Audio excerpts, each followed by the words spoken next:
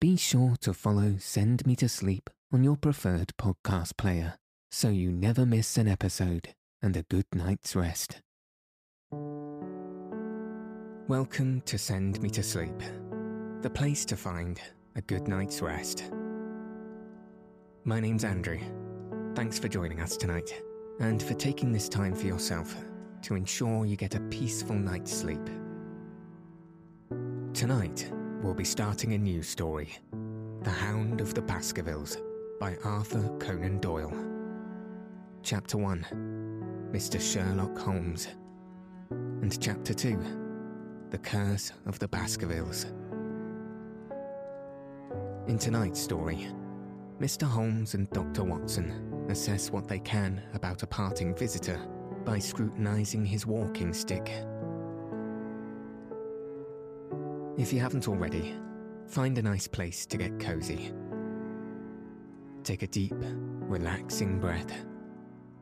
And settle your body in whatever way feels most comfortable. Now, all you need to do is follow the sound of my voice. So let your eyes fall heavy and your breath soften as we settle in for a peaceful night's sleep.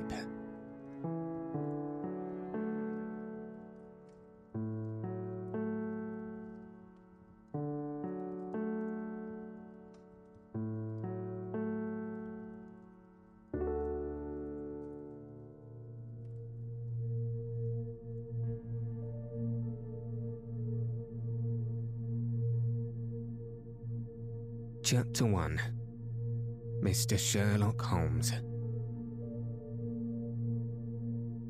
Mr. Sherlock Holmes, who was usually very late in the mornings, save upon those infrequent occasions when he was up all night, was seated at the breakfast table. I stood upon the hearth rug and picked up the stick which our visitor had left behind him the night before. It was a fine, thick piece of wood, bulbous-headed, of the sort which is known as a Penang lawyer. Just under the head was a broad silver band, nearly an inch across. To James Mortimer, M.R.C.S., from his friends of the C.C.H., was engraved upon it, with the date 1884. It was just such a stick as the old-fashioned family practitioner used to carry. Dignified, solid, and reassuring. Well, Watson, what do you make of it? Holmes was sitting with his back to me, and I had given him no sign of my occupation. How did you know what I was doing?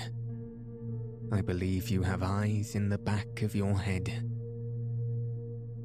I have, at least, a well-polished silver-plated coffee pot in front of me, said he. But, tell me, Watson, what do you make of our visitor's stick? Since we have been so unfortunate to miss him, and have no notion of his errand, this accidental souvenir becomes of importance. Let me hear your reconstruction of the man by an examination of it. I think, said I, following as far as I could the methods of my companion, that Dr. Mortimer is a successful, elderly medical man, well esteemed since those who know him have given him this mark of their appreciation. Good, said Holmes. Excellent. I think also that probability is in his favour of being a country practitioner who does a great deal of his visiting on foot. Why so? Because this stick, though originally a very handsome one, has been so knocked about that I can hardly imagine a town practitioner carrying it. The thick iron ferrule is worn down, so it is evident that he has done a great amount of walking with it. Perfectly sound, said Holmes. And then again, there is the Friends of the CCH. I should guess that to be the something hunt, the local hunt to whose members he has possibly given some surgical assistance, and which has made him a small presentation in return. Really, Watson, you excel yourself, said Holmes, pushing back his chair and lighting a cigarette. I am bound to say that in all the accounts which you have been so good as to give of my own small achievements, you have habitually underrated your own abilities. It may be that you are not yourself luminous, but you are a conductor of light. Some people without possessing genius have a remarkable power of stimulating it. I confess, my dear fellow, that I am very much in your debt.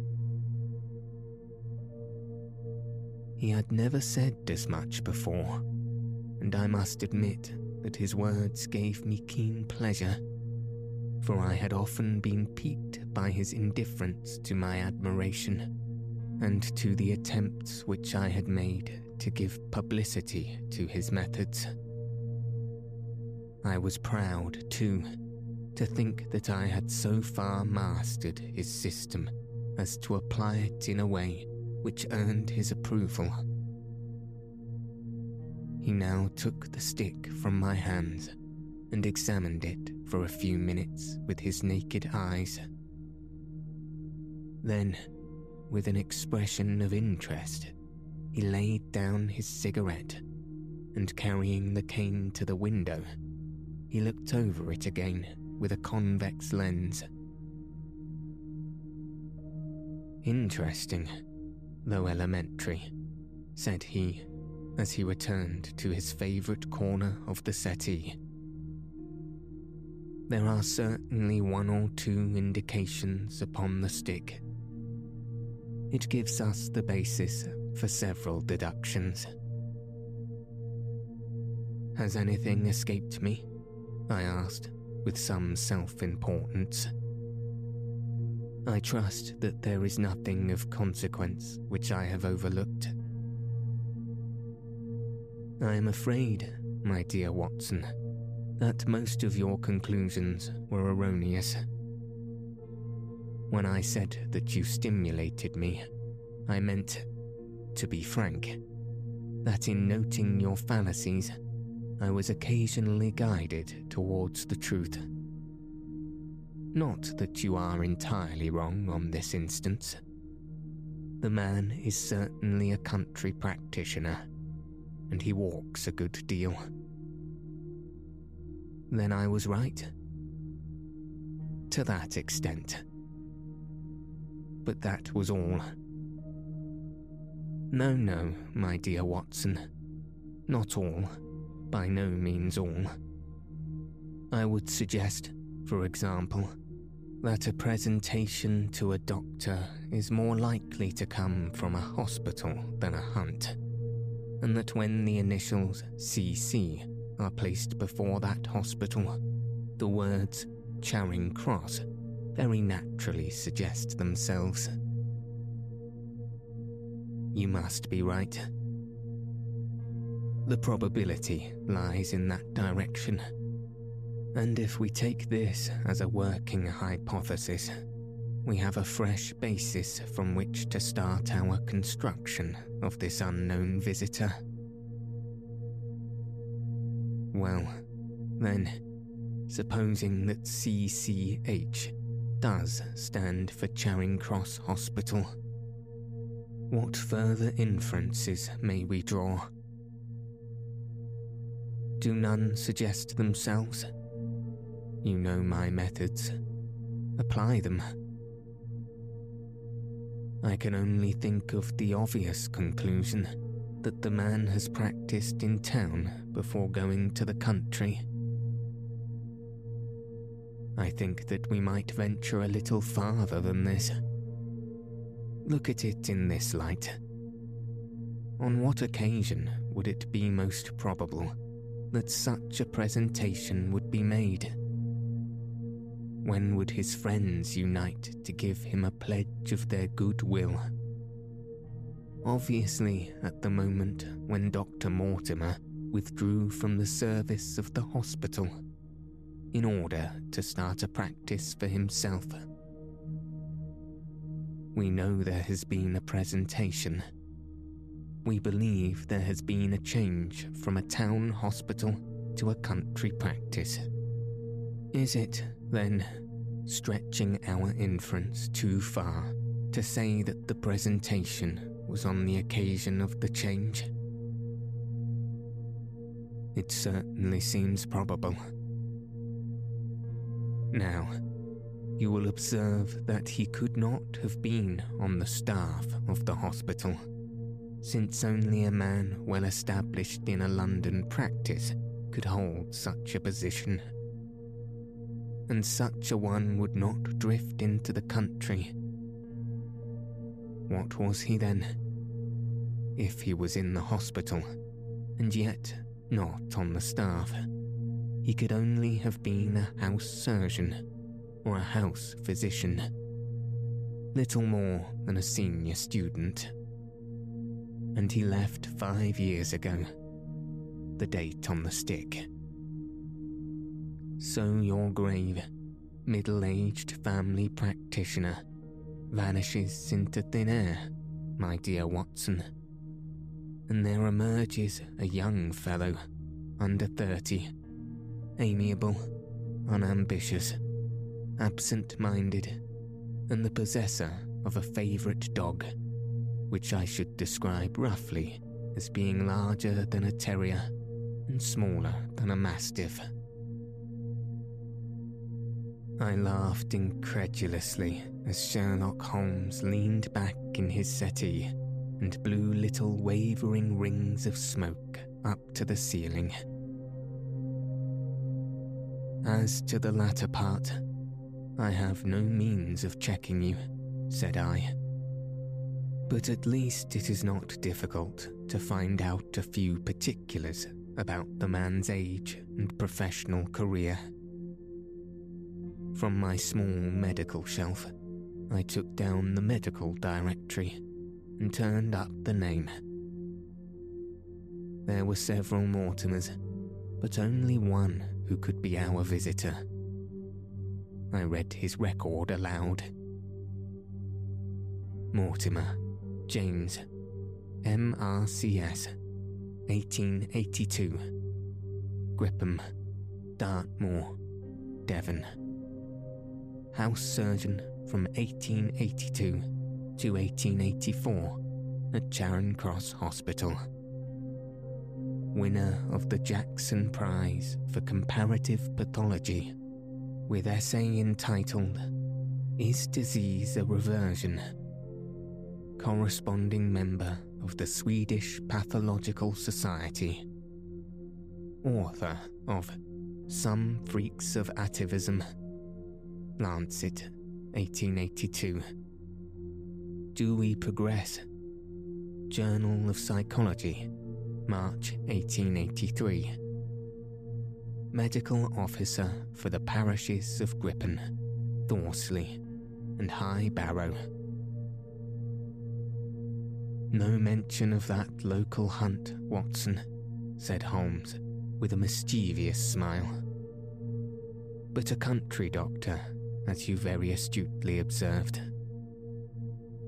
I think that I am fairly justified in my inferences as to the adjectives I said, if I remember right.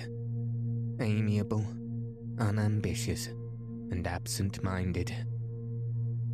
It is my experience that it is only an amiable man in this world who receives testimonials. Only an unambitious one who abandons a London career for the country. And only an absent-minded one who leaves his stick and not his visiting card after waiting an hour in your room. And the dog has been in the habit of carrying this stick behind his master. Being a heavy stick, the dog has held it tightly by the middle, and the marks of his teeth are very plainly visible. The dog's jaw, as shown in the space between these marks, is too broad, in my opinion, for a terrier, and not broad enough for a mastiff. It may have been, yes, by Jove, it is a curly-haired spaniel. He had risen and paced the room as he spoke. Now he halted in the recess of the window. There was such a ring of conviction in his voice that I glanced up in surprise. My dear fellow, how can you possibly be so sure of that? For the very simple reason that I see the dog himself on our very doorstep, and there is the ring of its owner. Don't move, I beg you, Watson. He is a professional brother of yours, and your presence may be of assistance to me. Now is the dramatic moment of fate, Watson, when you hear a step upon the stair which is walking into your life, and you know not whether for good or ill. What does Dr. James Mortimer, the man of science, ask of Sherlock Holmes, the specialist in crime? Come in. The appearance of our visitor was a surprise to me, since I had expected a typical country practitioner.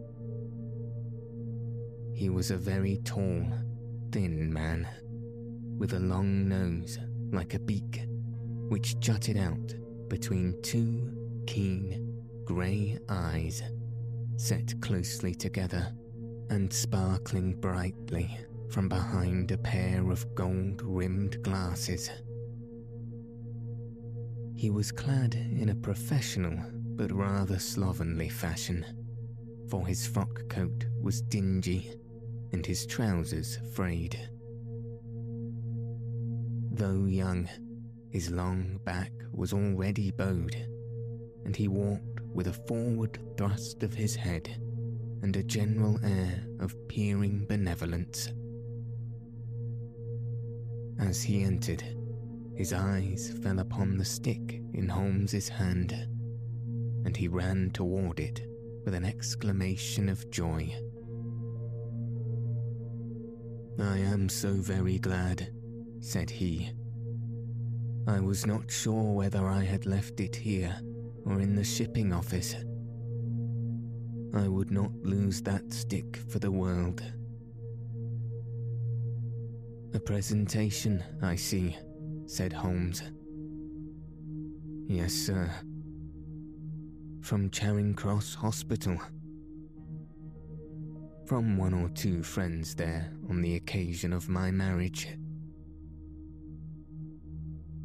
"Dear, dear, that's bad," said Holmes, shaking his head. Dr. Mortimer blinked through his glasses in mild astonishment. "Why was it bad?"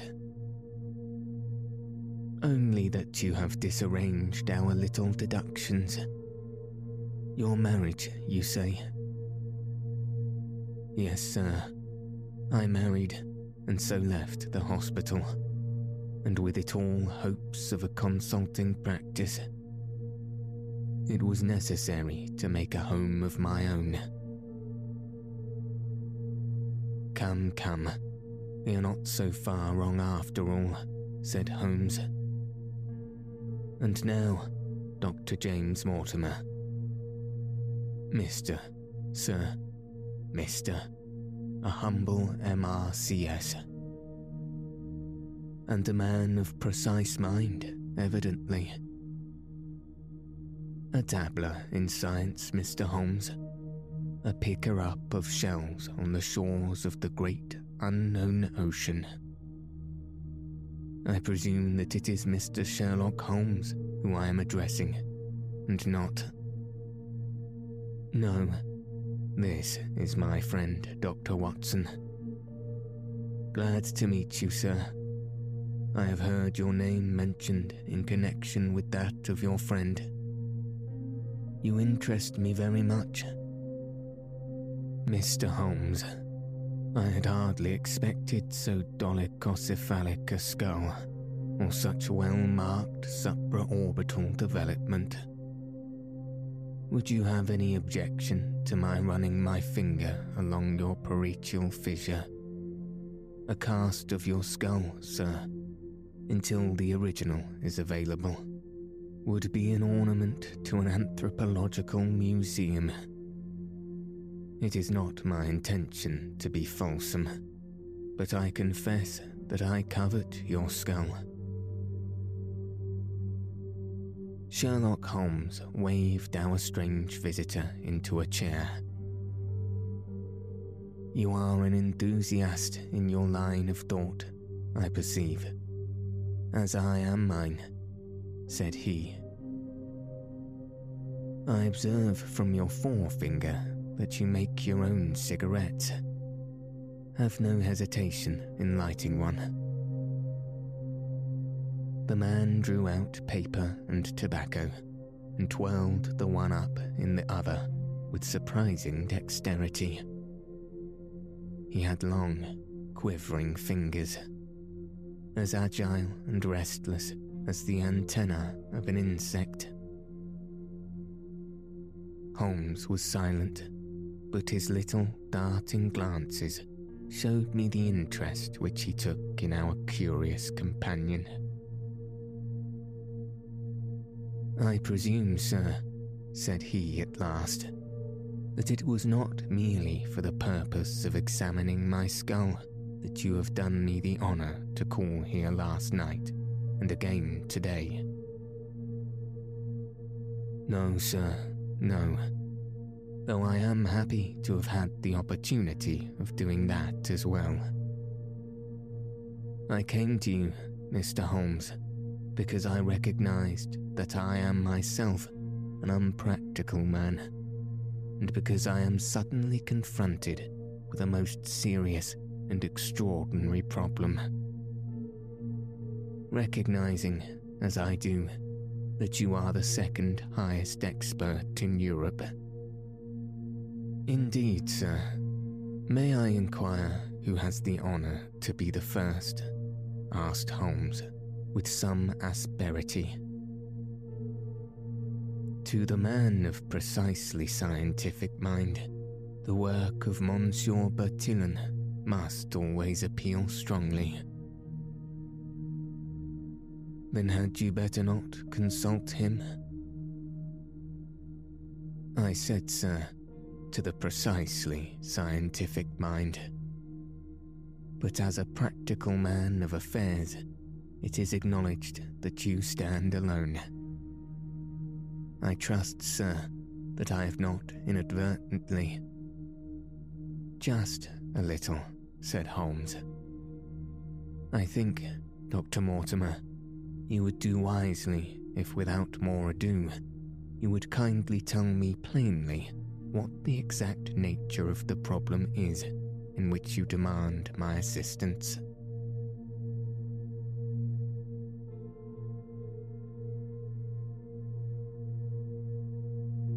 Chapter 2. The Curse of the Baskervilles. I have in my pocket a manuscript, said Dr. James Mortimer. I observed it as you entered the room, said Holmes. It is an old manuscript. Early 18th century, unless it is a forgery. How can you say that, sir? You have presented an inch or two of it into my examination all the time that you have been talking. It is a poor expert who would not be able to give the date of a document within a decade or so. You may possibly have read my little monograph upon the subject. I put that at 1730. The exact date is 1742. Dr. Mortimer drew it from his breast pocket.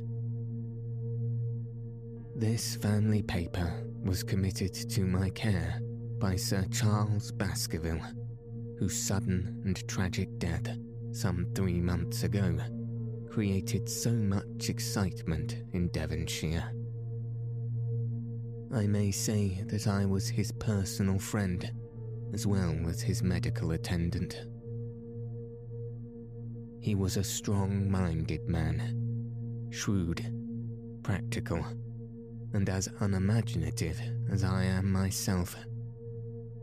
Yet he took this document very seriously, and his mind was prepared for just such an end as did eventually overtake him. Holmes stretched out his hand for the manuscript and flattened it upon his knee. You will observe, Watson, the alternative use of the long S and the short. It is one of several indications which enable me to fix the date. I looked over his shoulder at the yellow paper and the faded script. At the head was written Baskerville Hall, and below, in large, scrawling figures, 1742. It appears to be a statement of some sort. Yes, it is a statement of a certain legend which runs in the Baskerville family. I understand that it is something more modern and practical upon which you wish to consult me. Most modern, a most practical, pressing matter, which must be decided within 24 hours. But the manuscript is short and is intimately connected with the affair. With your permission, I will read it to you. Holmes leaned back in his chair, placed his fingertips together, and closed his eyes, with an air of resignation. Dr. Mortimer turned the manuscript to the light and read in a high, cracking voice the following curious, old-world narrative.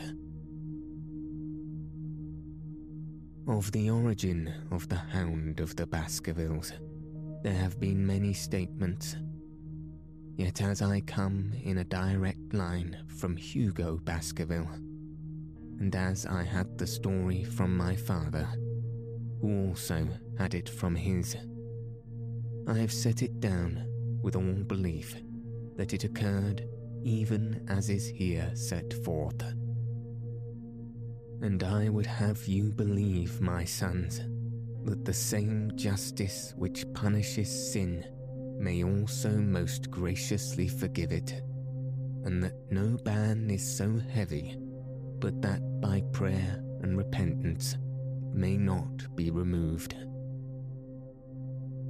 Learn then from this story not to fear the fruits of the past, but rather to be circumspect in the future, that those foul passions whereby our family has suffered so graciously may not again be loosed to our undoing. Know then that in the time of the Great Rebellion, the history of which by the learned Lord Clarendon I most earnestly commend to your attention. This manor of Baskerville was held by Hugo of that name, nor can it be gainsaid that he was a most wild, profane, and godless man. This, in truth, his neighbours might have pardoned, seeing that saints have never flourished in those parts. But there was in him a certain wanton and cruel humour, which made his name a byword through the West. It chanced that this Hugo came to love, if, indeed, so dark a passion may be known under so bright a name, the daughter of a yeoman who held lands near the Baskerville estate.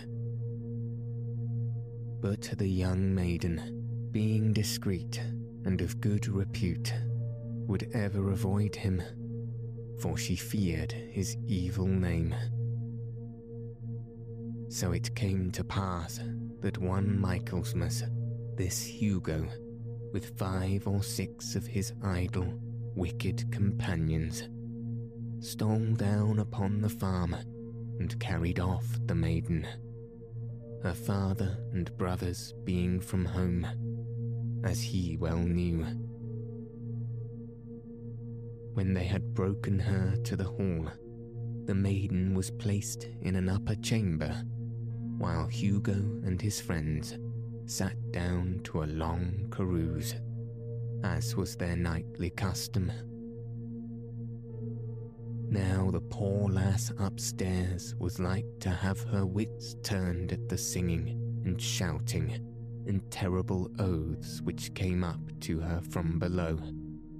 For they say that the words used by Hugo Baskerville, when he was in wine, were such as might blast the man who said them. At last, in the stress of her fear, she did that which might have daunted the bravest or most active man, for by the aid of the growth of ivy which covered, and still covers, the south wall, she came down from under the eaves, and so homeward across the moor, there being 3 leagues betwixt the hall and her father's farm. It chanced that some little time later, Hugo left his guests to carry food and drink, with other worse things perchance, to his captive, and so found the cage empty, and the bird escaped. Then, as it would seem, he became as one that hath the devil, for, rushing down the stairs into the dining hall, he sprang upon the great table, flagons and trenchers flying before him, and he cried aloud before all the company that he would that very night render his body and soul to the powers of evil, if he might but overtake the wench. And while the revellers stood aghast at the fury of the man, one more wicked, or, it may be, more drunken than the rest, cried out that they should put the hounds upon her.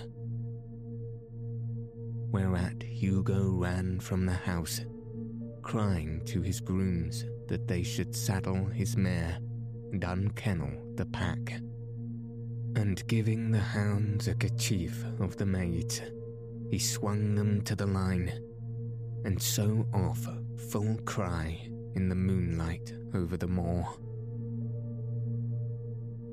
Now, for some space the revellers stood agape, unable to understand all that had been done in such haste. But anon their bemused wits awoke to the nature of the deed which was like to be done upon the moorlands. Everything was now in an uproar, some calling for their pistols, some for their horses, some for another flask of wine. But at length some sense came back to their crazed minds, and the whole of them, 13 in number, took horse and started in pursuit. The moon shone clear above them, and they rode swiftly abreast, taking that course which the maid must needs have taken if she were to reach her own home. They had gone a mile or two when they passed one of the night shepherds upon the moorlands, and they cried to him to know if they had seen the hunt. And the man, as the story goes, was so crazed with fear that he could scarce speak. But at last he said that he had indeed seen the unhappy maiden, with the hounds upon her track. "But I have seen more than that," said he, "for Hugo Baskerville passed me upon his black mare, and there ran mute behind him such a hound of hell as God forbid should ever be at my heels."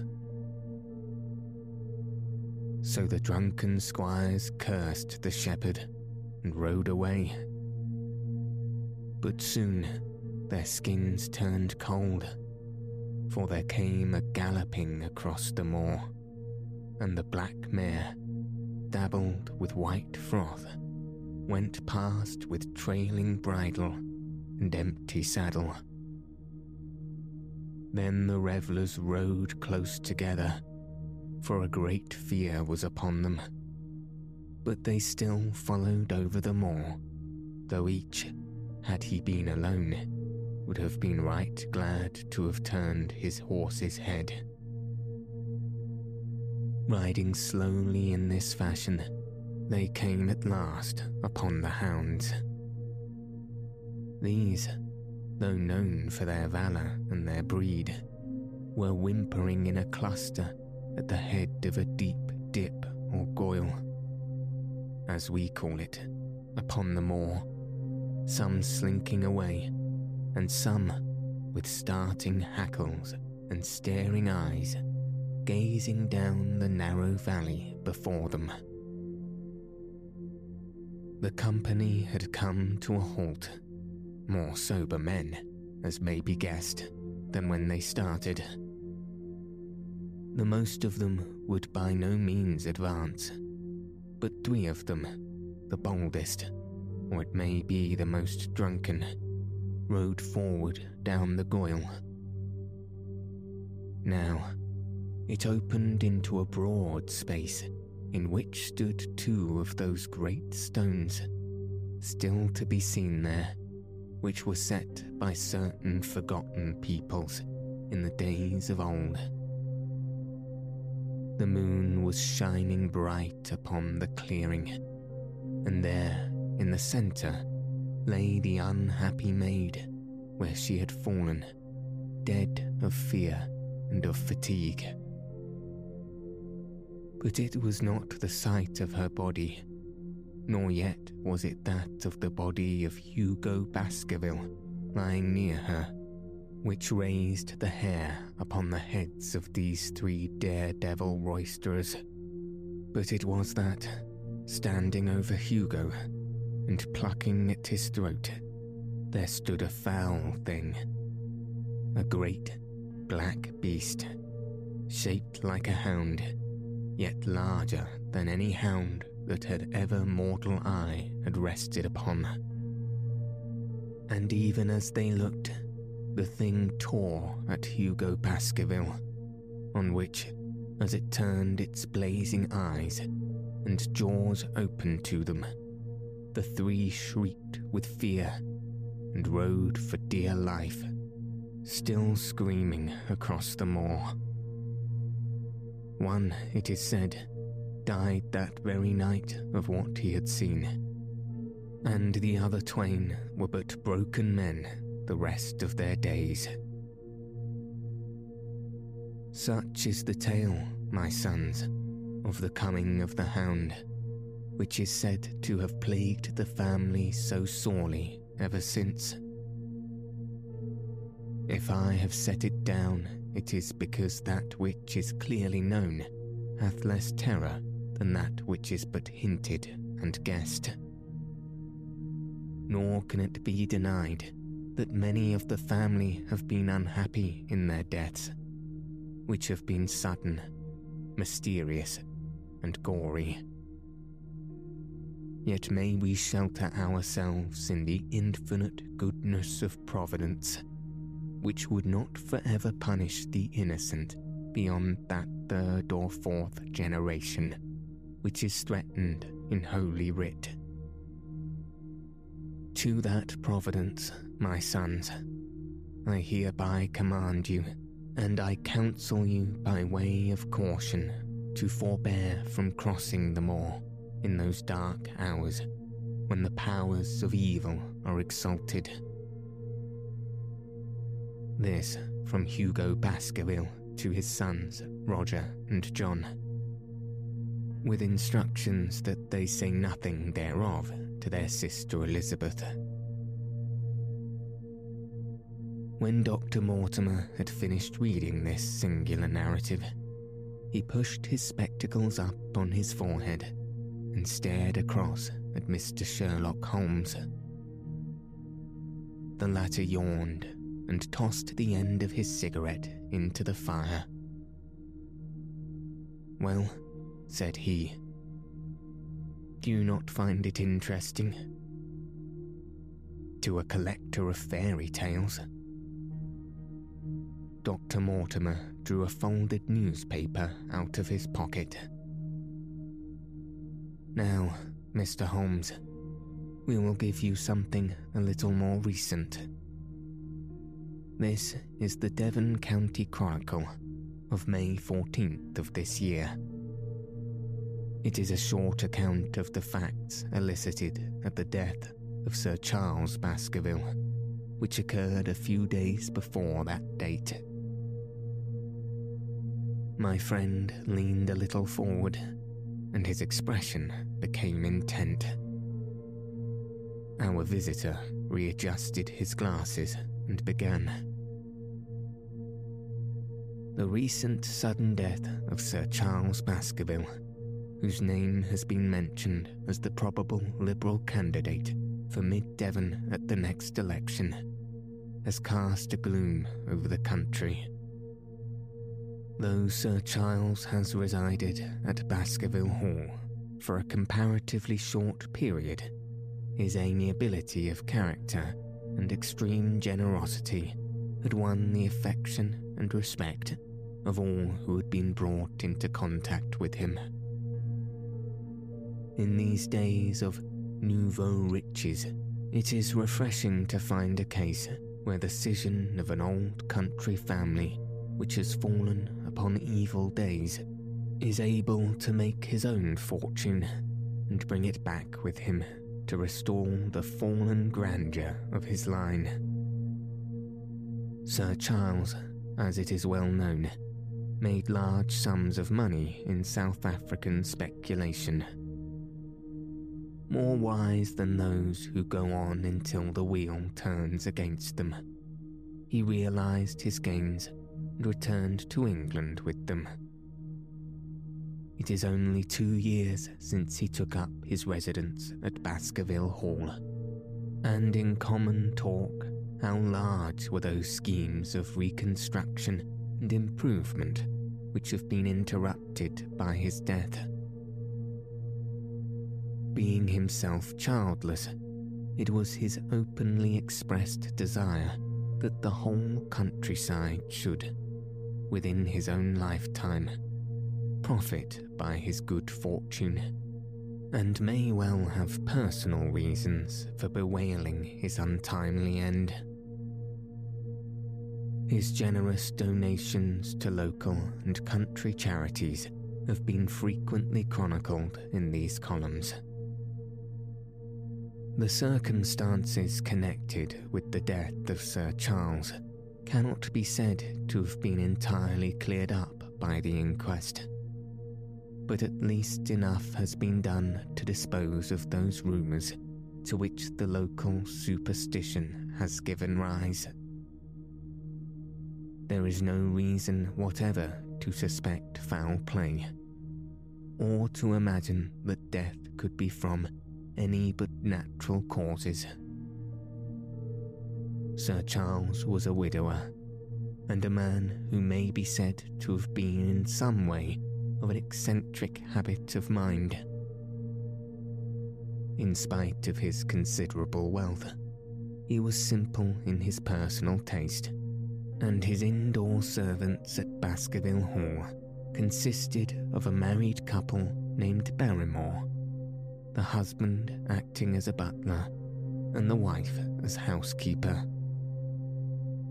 Their evidence, corroborated by that of several friends, tends to show that Sir Charles's health has for some time been impaired, and points especially to some affection of the heart, manifesting itself in changes of colour, breathlessness, and acute attacks of nervous depression. Dr. James Mortimer, the friend and medical attendant of the deceased, has given evidence to the same effect. The facts of the case are simple. Sir Charles Baskerville was in the habit, every night before going to bed, of walking down the famous yew alley of Baskerville Hall. The evidence of the Barrymores shows that this had been his custom. On the 4th of May, Sir Charles had declared his intention of starting next day for London, and had ordered Barrymore to prepare his luggage. That night, he went out as usual for his nocturnal walk, in the course of which he was in the habit of smoking a cigar. He never returned. At 12 o'clock, Barrymore, finding the hall door still open, became alarmed, and lighting a lantern, went in search of his master. The day had been wet, and Sir Charles's footmarks were easily traced down the alley. Halfway down this walk, there is a gate which leads out onto the moor. There was indications that Sir Charles had stood for some little time here. He then proceeded down the alley, and it was at the far end of it that his body was discovered. One fact which has not been explained is the statement of Barrymore that his master's footprints altered their character from the time that he passed the moor gate, and that he appeared from thence onward to be walking on his toes. One Murphy, a travelling horse dealer, was on the moor at no great distance at the time, but he appears by his own confession to have been the worse for drink. He declares that he heard cries, but is unable to state from what direction they came. No signs of violence were to be discovered upon Sir Charles's person, and though the doctor's evidence pointed to an almost incredible facial distortion, so great that Dr. Mortimer refused at first to believe that it was indeed his friend and patient who lay before him, it was explained that that is a symptom which is not unusual in cases of dyspnoea and death from cardiac exhaustion. This explanation was borne out by the post-mortem examination, which showed long-standing organic disease, and the coroner's jury returned a verdict in accordance with the medical evidence. It is well that this is so, for it is obviously of the utmost importance that Sir Charles's heir should settle at the Hall and continue the good work which has been so sadly interrupted. Had the prosaic finding of the coroner not finally put an end to the romantic stories which have been whispered in connection with the affair, it might have been difficult to find a tenant for Baskerville Hall. It is understood that the next of kin is Mr. Henry Baskerville, if he be still alive, the son of Sir Charles Baskerville's younger brother. The young man, when last heard of, was in America, and inquiries are being instituted with a view to informing him of his good fortune. Dr. Mortimer refolded his paper and replaced it in his pocket. Those are the public facts, Mr. Holmes, in connection with the death of Sir Charles Baskerville. I must thank you, said Sherlock Holmes, for calling my attention to a case which certainly presents some features of interest. I had observed some newspaper comments at the time, but I was exceedingly preoccupied by that little affair of the Vatican cameos, and in my anxiety to oblige the Pope, I lost touch with several interesting English cases. This article, you say, contains all the public facts. It does. Then let me have the private ones.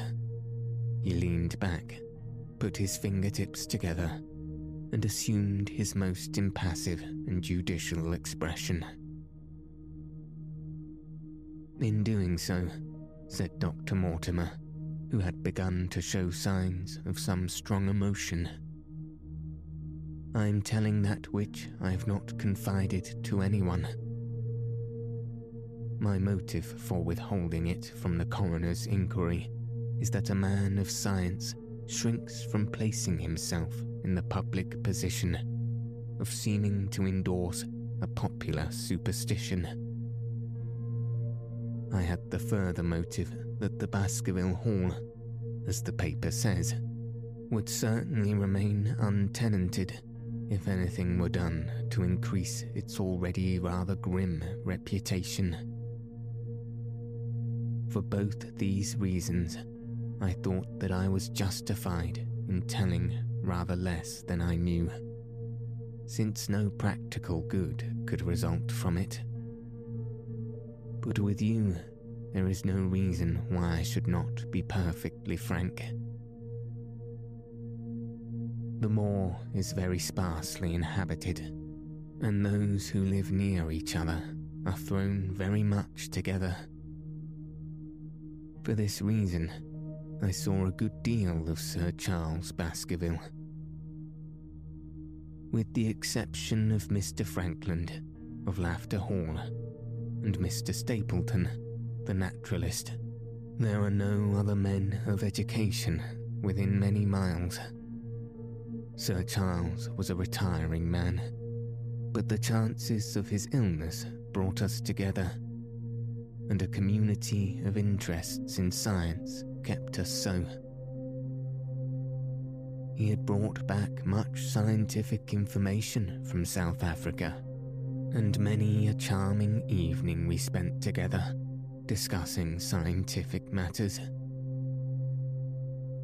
Within the last few months, it became increasingly plain to me that Sir Charles's nervous system was strained to the breaking point.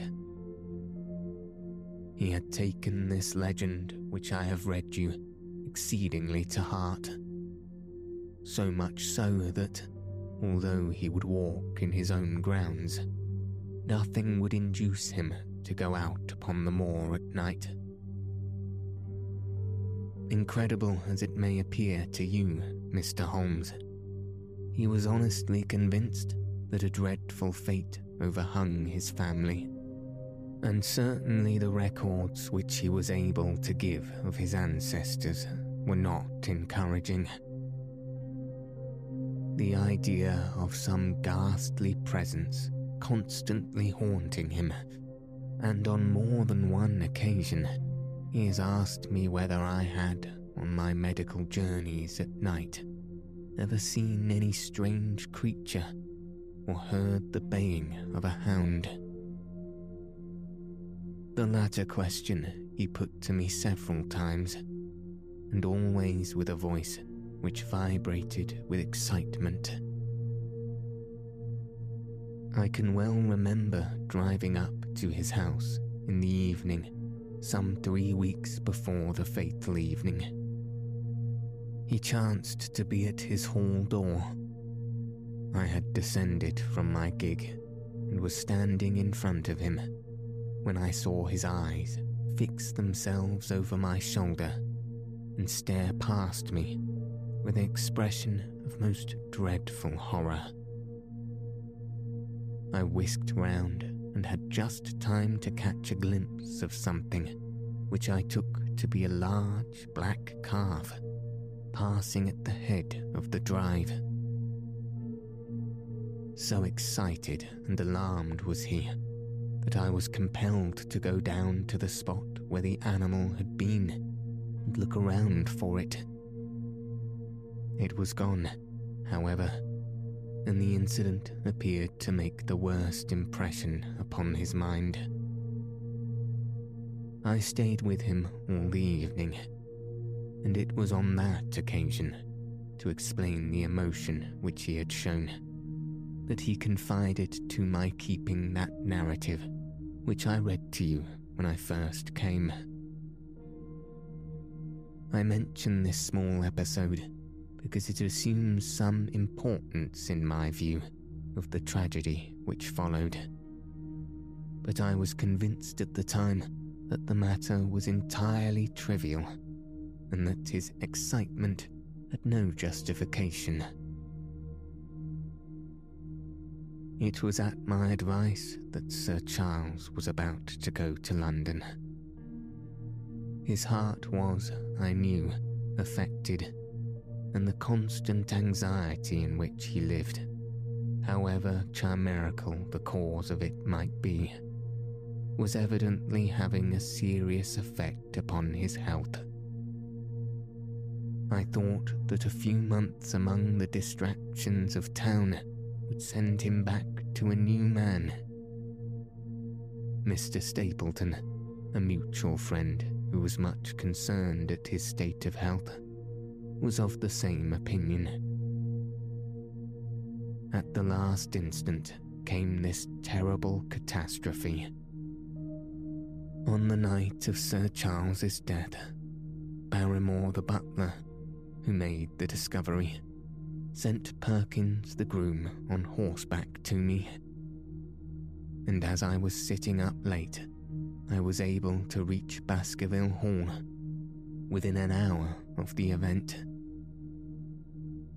I checked and corroborated all the facts which were mentioned at the inquest.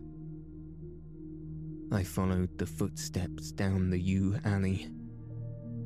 I saw the spot at the moor gate where he seemed to have waited. I remarked the change in shape of the footprints after that point. I noted that there were no other footsteps save those of Barrymore on the soft gravel. And finally, I carefully examined the body, which had not been touched until my arrival. Sir Charles lay on his face, his arms out, his fingers dug into the ground, and his features convulsed with some strong emotion, to such an extent that I could hardly have sworn to his identity. There was certainly no physical injury of any kind, but one false statement was made by Barrymore at the inquest. He said that there were no traces upon the ground round the body. He did not observe any, but I did. Some little distance off, but fresh and clear. Footprints. Footprints.